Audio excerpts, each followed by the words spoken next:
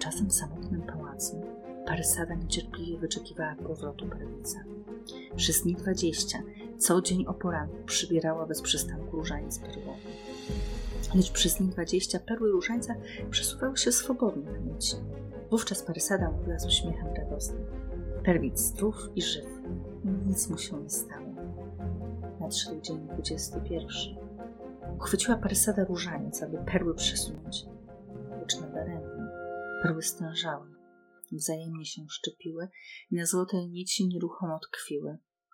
Próżno Parysada targała perłą za perłą, próżno starała się przesunąć się pod agniami. Ani jedna perła nie poruszyła się na złotej nici. Zbladła Parysada, załamała ręce i rzekła do siebie w żałości: brat mój, perlic, zginął w nieznanym ustroju, już nigdy nie powróci na cisawym koniu. Płakałabym chętnie, płakałabym rada, lecz nie umiem płakać, choć płakać wypada.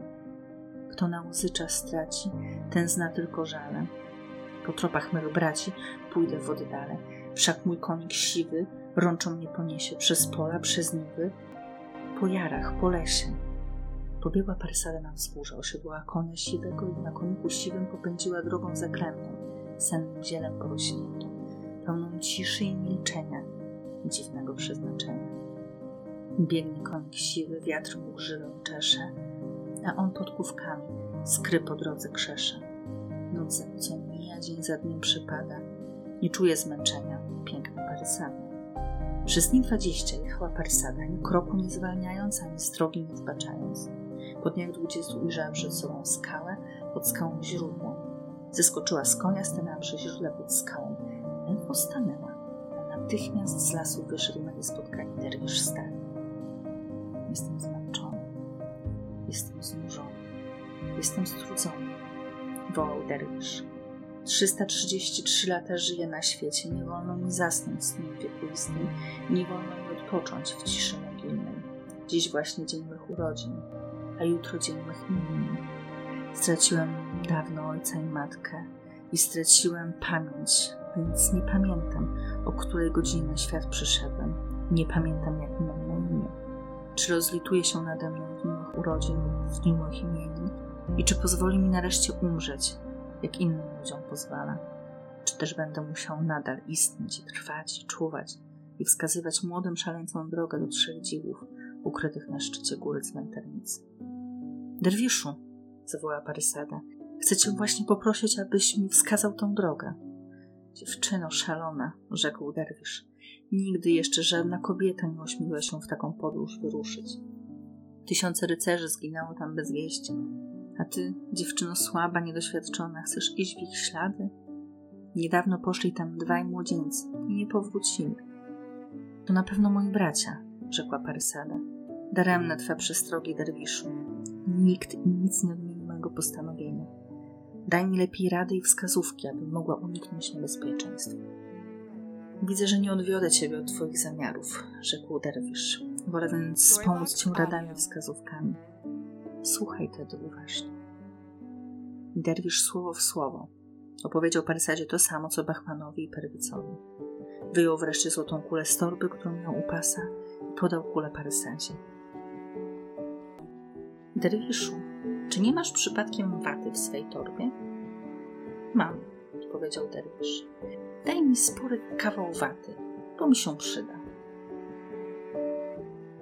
Derwisz podał jej watę i spytał zdziwiony: a cóż ci się przyda wata w tej podróży? Uśmiechnęła się Parysada i odrzekła: wszak sam mówisz, że czeka mnie walka z duchami niewidzialnymi. Duchom tym nie wolno przybrać żadnych kształtów, nie wolno zjawić się w postaci potworów lub strachów widomych. Nie mogą one przestraszyć moich oczu, jedno mogą przerazić moje uszy, szeptami i wrzaskami będą się starały zmusić mnie do tego, abym obejrzała się za siebie.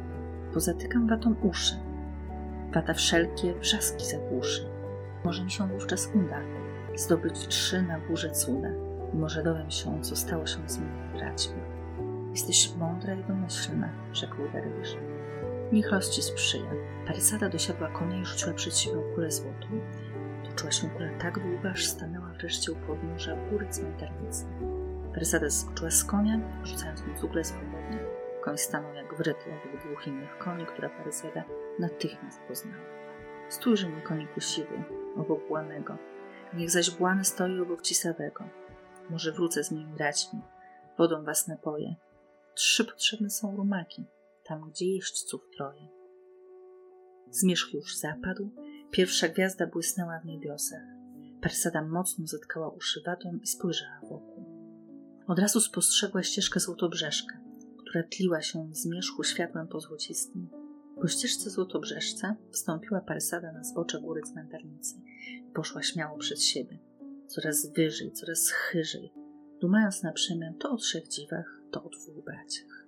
Wkrótce ścieżka Złotobrzeszka rozszerzyła się w drogę obszerną, w drogę przestronną.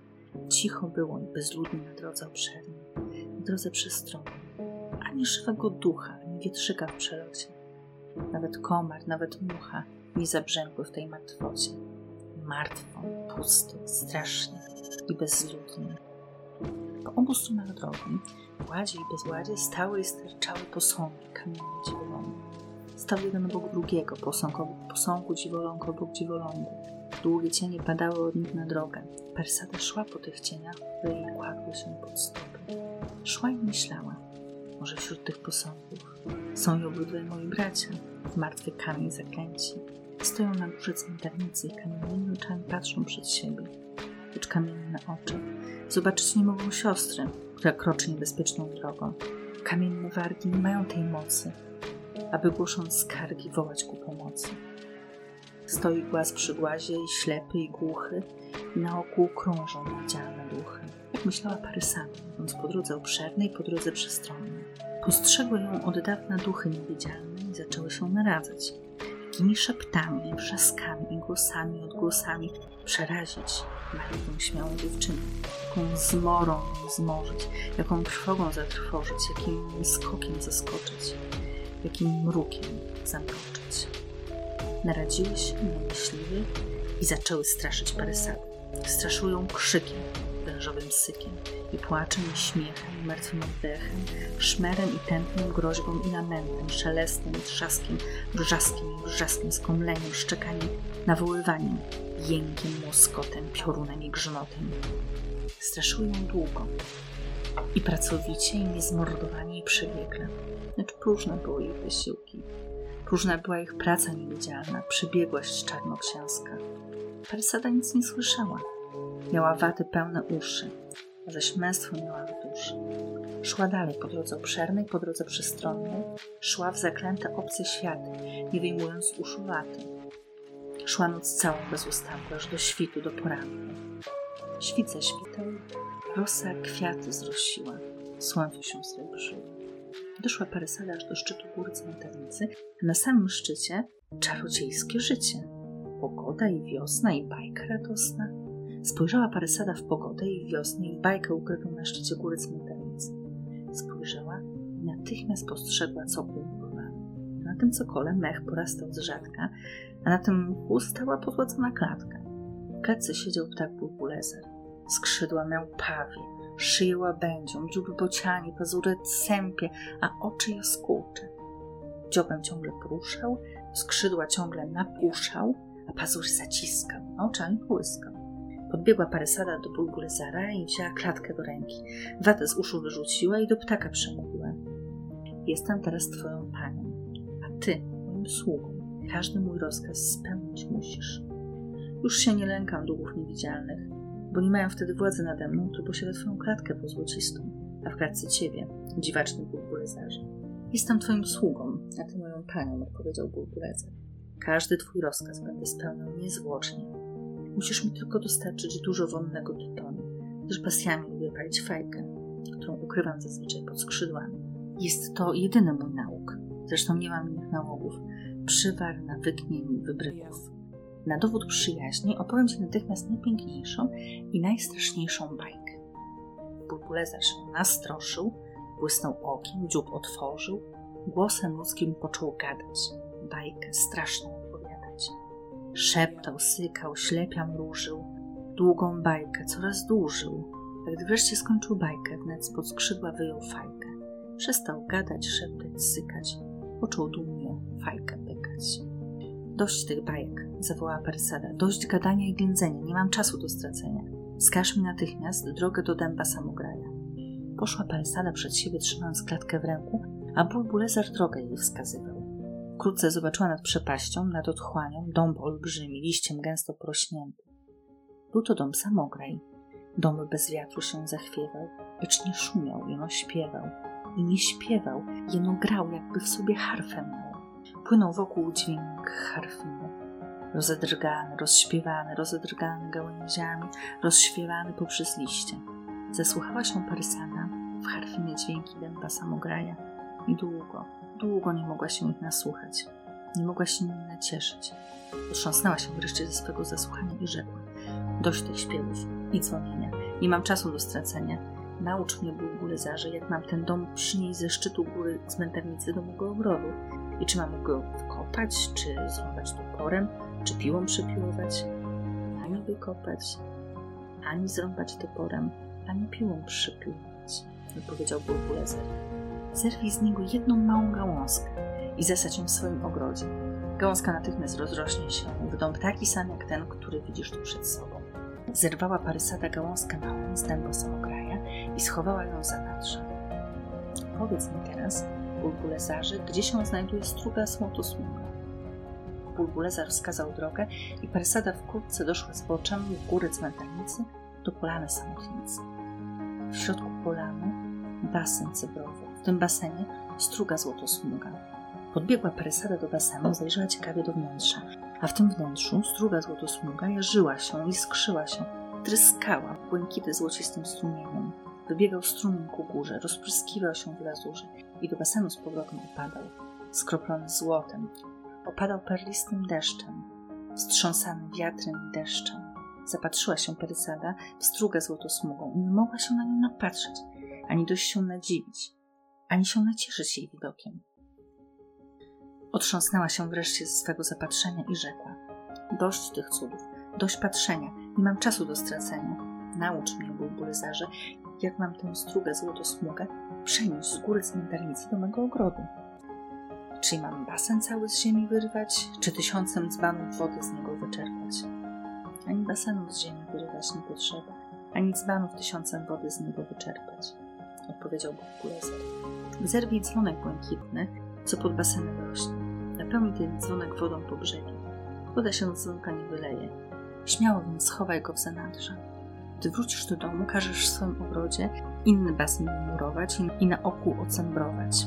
Wylejesz wodę z dzwonka do basenu, a odrobina tej wody natychmiast pocznie wzbierać i napełniać twój basen po brzegi.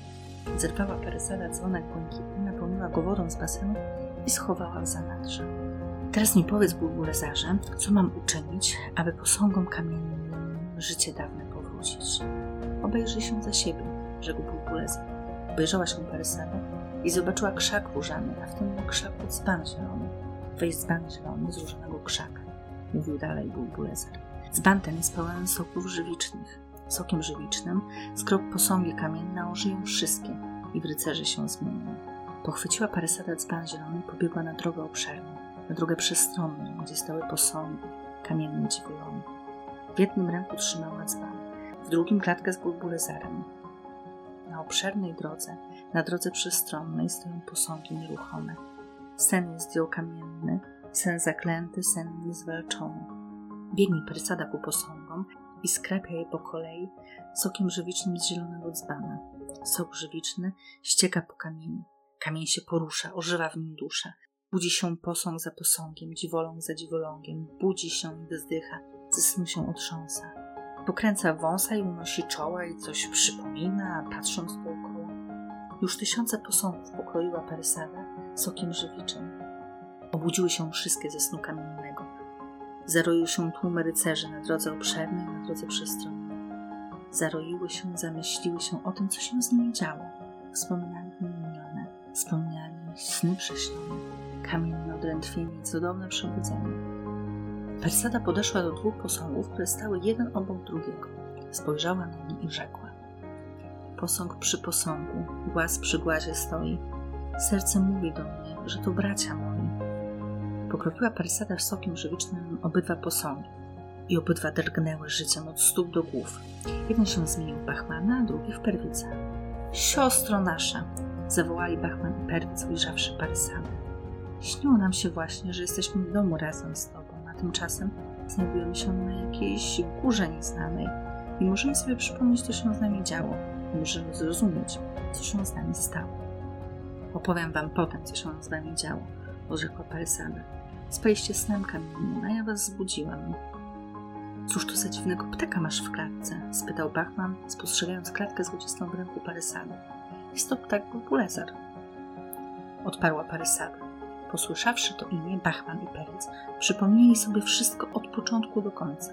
Od chwili, gdy z pałacu wyruszyli w podróż zaklętą, aż do chwili, gdy pod wpływem strachów niewidzialnych obejrzeli się za siebie. Parysado, zawołał Perwic.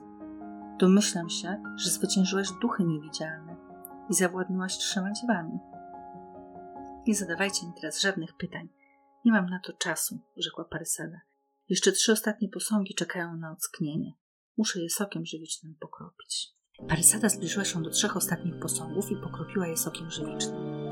2 się zbudziły i w rycerzy zmieniły, lecz 3 pozostał posągiem, kamiennym dziwolągiem. Bulbulezarze, zawołała Parysada, czemu ten 3 posąg się nie zbudził, choć go pokropiłem sokiem? Nie moja w tym wina, nic na to poradzić nie mogę, odrzekł Bulbulezar. Tajemnicze losy wydały taki wyrok, iż tylko łzy twoje mogą ten posąg ze snu kamiennego obudzić. Nie umiem płakać, rzekła Parysada. Nie mogę więc łzami go pokropić. Każ swoim braciom, aby ten posąg zanieśli do twego pałacu, odpowiedział Bulbulezar. Postaw go w swoim pokoju, a może uda się kiedyś go ze snu obudzić. Bachmanie, Perwicu, zawołała Parysada. Na ramiona posąg weźcie i do pałacu zanieście. Bachman i Perwic wzięli posąg na ramiona i stanęli gotowi do drogi. Tymczasem ocknieni rycerze przypomnieli sobie wszystko od początku do końca.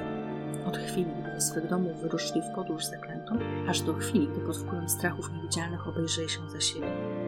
Domyślili się, że spali snem kamiennym, przemienieni w posągi i że ich z tego snu zbudziła piękna Parysada. Otoczyli więc kołem Parysadę i zaczęli jej dziękować pięknym słowem i ukłonem i spojrzeniem zachwyconym. Mężni rycerze, zawołała Parysada, nie traćcie czasu na słowa, na ukłony, na spojrzenia, na zachwyty. Sen kamienny minął i zły urok zginął. Wracajcie do swoich krajów i do swoich pałaców. I mnie, i braciom moim też tam śpieszno. Niezliczone tłumy rycerzy, z Parysadą, Bachmanem i Perwicem na czele, poczęły schodzić z góry cmentarnej drogą obszerną, drogą przystronną. Doszli wkrótce do ścieżki złotobrzeszki i ścieżką złotobrzeszką sunęli się do podnóża góry. Do podnóża góry pomiędzy drzewami i krzewami stały konie wierne, czekając na powrót swych panów. Parysada dawno ich nie widziała, gdyż niezbyt była zajęta swoją podróżą. Teraz dopiero pomiędzy drzewami i krzewami ujrzała 1000 rumaków wiernych. Powsiadali rycerze na konie, pokłonili się jeszcze raz Parysadzie i pomknęli, każdy do swojego kraju, do swojej ojczyzny. Zostały tylko 3 konie, Błany, Cisawy i Siwy. Dosiadła Parysada Siwosza, Bachman Błana, a Perwic swego Cisa. Ruszyły konie z kopyta, kurz się rozkłębił za nimi. Bachman i Perwic wzięli na przemian posąg kamienny, a Parysada wiozła klatkę z Bulbulezarem. Jechali, aż dojechali do tego miejsca, gdzie była skała, a pod skałą źródło. Koło źródła pod skałą leżał trup derwisza. Był to właśnie dzień jego imienia. Po 333 latach daremnego wyczekiwania zasnął wreszcie snem wiekuistym. Parysada wraz z braćmi wykopała grób głęboki i pochowała derwisza, aby odpoczął w ciszy nogi. Pochowawszy derwisza, skoczyła na swojego Siwosza i popędziła dalej, a za nią popędził Bachman na bułaku i Perwic na Cisie. Jechali, aż wreszcie dojechali do swojego pałacu. Natychmiast Parysada zasadziła swą ogrodzie gałązkę dęba samograja. Gałązka w jednej chwili urosła w dąbku olbrzymi, który śpiewał, dzwonił, grał jakby w sobie harfę. Kazała potem Parysada wymurować basen w swym ogrodzie i przelała do basenu wodę z dzwonka błękitnego. Woda wezbrała, cały basen po brzegi wypełniła i trysnęła ku błękitom strumieniem złocistym. Klatkę z Bulbulezarem postawiła Parysada na oknie swego pokoju, a obok okna umieściła posąg kamienny. Wówczas dopiero opowiedziała Parysada swoim braciom, jakim sposobem przedostała się na szczyt góry cmentarnicy i jak jej ze snu kamiennego zbudziła. Bracia pilnie słuchali, otwierali oczy, otwierali usta, dziwili się i nie mogli wyjść z podziwu. Jesteś mądra i odważna, zawołali chórem. Dumni jesteśmy z tego, że mamy taką siostrę. Parysada odtąd często spoglądała na posąg kamienny w swym pokoju i mówiła ze smutkiem: jakże ja cię obudzę, posągu kamienny, kiedy płakać nie umiem. Nie wiem, kto jesteś, ile razy spojrzę na ciebie, tyle razy serce mi mocniej w piersi. Pewnego razu rzekł Bulbulezar do Parysady te słowa: pochyl się w punkt, uderzę ci dziobem w policzek i od tego uderzenia wyskoczy ci na policzku brodawka. Okropny ptaku, zawołała go Parysada. Czyż nie wiesz o tym, że jestem najpiękniejszą ze wszystkich dziewcząt na świecie? Mam cerę gładką, czystą, białą jak śnieg. Czuję, że gdyby mi na policzku wyskoczyła brodawka, rozpłakałabym się po raz pierwszy w życiu żadnymi łzami. Tego właśnie pragnę, rzekł mądry Bulbulezar. Jest to jedyny sposób zniewolenia cię do płaczu. Z oczu twoich wytrysną łzy szczere i gorące. Pokropisz tymi łzami posąg kamienny i przywrócisz mu życie. Zdumiała się Parysada i po krótkiej zadumie przybliżyła twarz do klatki.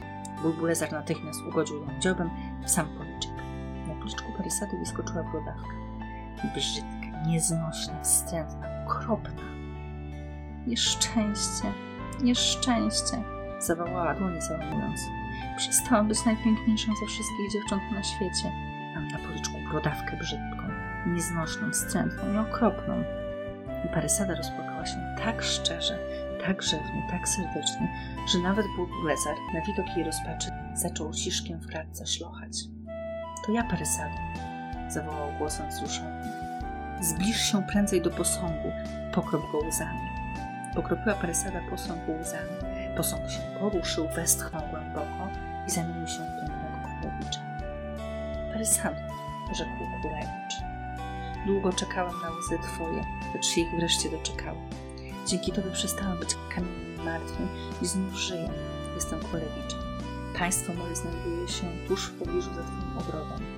Pragnę, byś została moją żoną.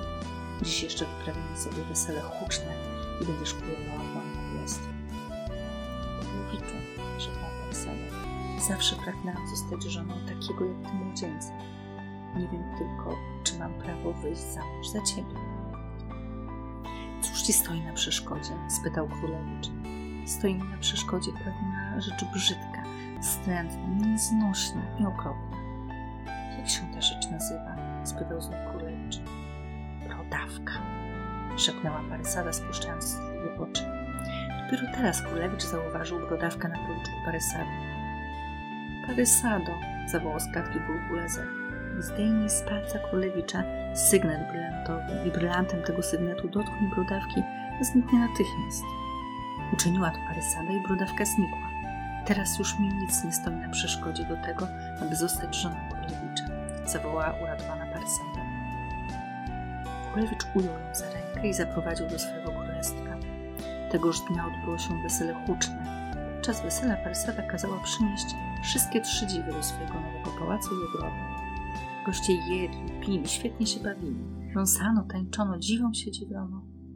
Był na weselu i Bachman, i Perwic. Królewicz ściskał ich serdecznie, nazywał swoimi braćmi, mówił do ich po imieniu i był dla nich wielce czuły. Poklepał ich po ramieniu i dał książęcy tytuł.